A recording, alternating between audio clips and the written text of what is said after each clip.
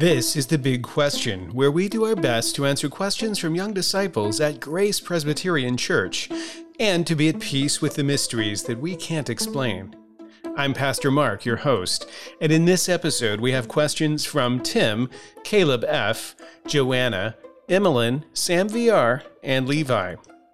First we'll tackle a few serious questions, then we'll look at this episode's big question, and we'll wrap things up at the end with a few fun questions.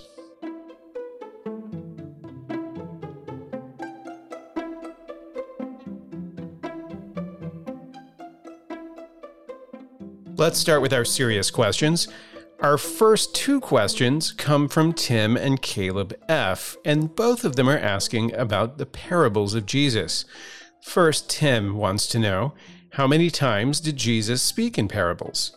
And then Caleb F. would like to know, did any other people besides Jesus tell parables? Tim, when it comes to how many times Jesus spoke in parables, scholars come up with conflicting numbers to answer the question because there's some uncertainty about what is and is not a parable. When Jesus tells a full-blown story like the parable of the sower or the parable of the weeds in the field, that's easy. But sometimes he just makes a quick analogy and people disagree over whether or not that counts as a parable. This is why you'll see some lists that go as high as 100 or more. But if we keep it more focused on the obvious examples, then the number of parables preserved for us in Scripture is between 30 and 40. Now, as far as whether other people told parables, Caleb, the answer is yes. The most famous example is Nathan the prophet, who told King David a parable about a man whose only sheep was stolen from him by another who had many sheep already. The king was outraged, and then Nathan revealed that the thief in the story was actually David himself, who had stolen the wife of Uriah. This led to David's conviction of sin and repentance. And now Joanna asks, who wrote the doxology? Joanna, the author of the doxology that we sing at the end of every service, was a man named Thomas Ken, K-E-N. He was a bishop in the Church of England at the end of the 1600s. In 1674, he wrote a manual of prayers for the use of scholars of Winchester College, which instructed students to, quote, sing the morning and evening hymn in your chamber devoutly, unquote. Now, about 20 years later, that manual was republished, and when they re-released it, they included the text of these hymns, along with another one called the Midnight Hymn. The final verse of each of the three hymns consisted of the words that we now sing as the doxology. Praise God from whom all blessings flow. Praise him, all creatures here below.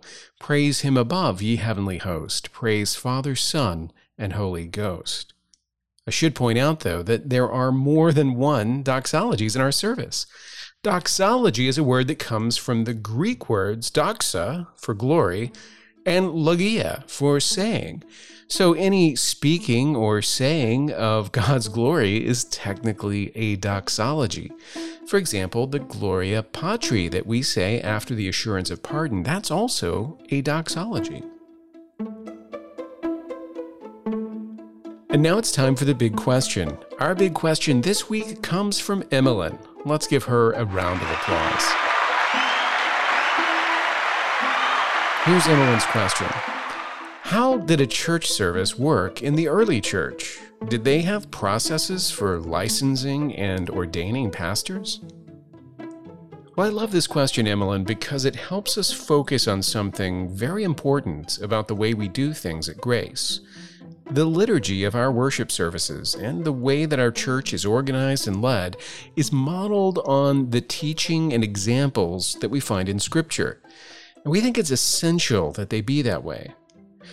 Let me start with an analogy. There's a journalist who writes about food named Michael Pollan, and in one of his books, he made a list of rules for eating.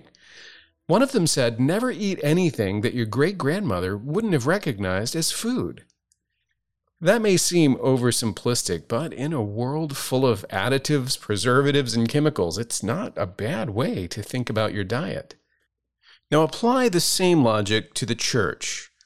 Culture changes over time, and it's not wrong to adapt to those changes. Even so, I'd hate to think that if the apostles or members of the early church showed up at one of our services, that it would be so different from theirs that they wouldn't recognize it as worship. To be perfectly honest, I think there are a lot of things that happen in churches today that they wouldn't recognize. In fact, I've been to services where I don't think they would have recognized anything. All that to say, when we ask ourselves what we should do in worship, the first thing to realize is that God does more in the Bible than tell us to worship Him. He also tells us how to worship Him, so we need to follow that example.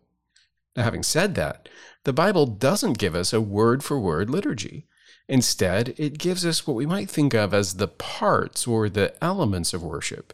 It also gives us a lot of examples of what we might do or say during those parts. We also don't have detailed records of the liturgies of the early church.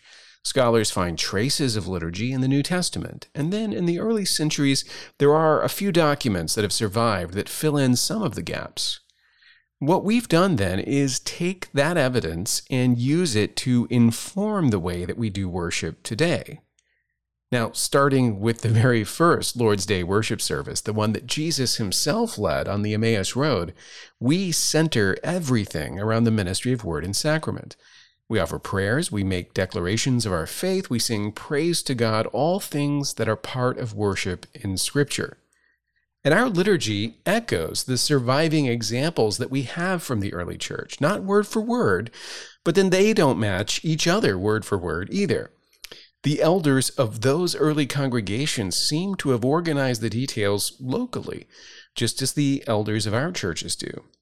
Which brings us to your second question about licensing and ordaining pastors. Did the early church have processes for this similar to ours? Yes, it did. Ordination is just a fancy Latinate term for the act of laying on hands.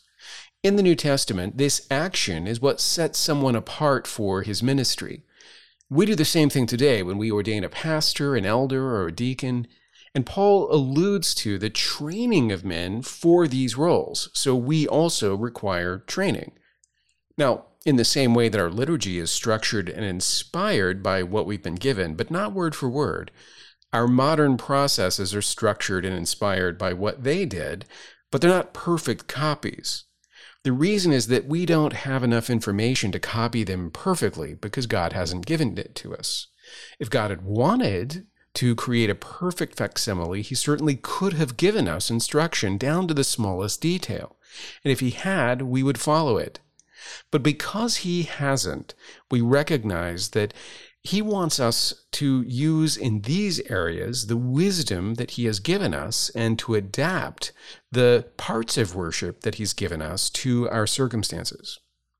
I'll leave you with the explanation of this process that's given to us in the Westminster Confession. This is at the beginning in chapter 1 in section 6, which says, "There are some circumstances concerning the worship of God and government of the Church common to human actions and societies, which are to be ordered by the light of nature and Christian prudence, according to the general rules of the Word, which are always to be observed." Now this is a great description of what we try to do when it comes to worship.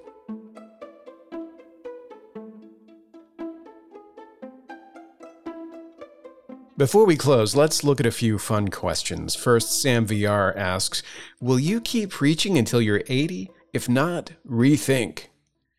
Well, the answer to your question, Sam, depends on how it's interpreted. One way to read your question is that you're asking me to keep preaching Sunday after Sunday from now until I turn 80 years old. Right now, I'm 52, so it would be 28 years from now that I turn 80, which is actually kind of strange to realize. I thought it would take longer than that. If we say that there are 52 Sundays each year, and you want me to keep going for the next 28 years, that would be 1,456 more sermons. But there's another way to interpret your question. Maybe what you're asking me to do is, next time I start preaching, not to stop until I turn 80. If I do that, then I only have to preach one more sermon. It just has to last 28 years long. Could you even imagine a sermon that long? Just think, if we baptized a newborn baby during that service, by the time we sang the doxology, that baby would be close to 30 years old. Well, however you interpret it, I'm afraid I can't make any guarantees either way. It's not up to me to decide. It's in God's hands. I'll put it this way. Lord willing, I'll keep preaching for as long as He wants. And now Levi has a couple of questions that have a common theme. He wants to know, what would you do if there was a T-Rex on your lawn who was alive? And he also wants to know, what would you do if there was a viper on your bed? Levi, you certainly have a lively idea of what things are like at my house. There are wild, dangerous creatures behind every corner, and I have to stay alert at all times. Fortunately, though, I have some practical uses for both T-Rexes and vipers, so neither of these scenarios would actually pose a problem. First off, if there was a T-Rex in my yard, I would get him to walk up and down the driveway. We have some ice on the concrete that's too thick for me to get rid of, but a T-Rex could pulverize it easily with his weight. Then I'd invite him to youth group for Wednesday night and tell everyone that we're going to have a dinosaur Q&A with pizza and games. Tell everyone to invite their friends.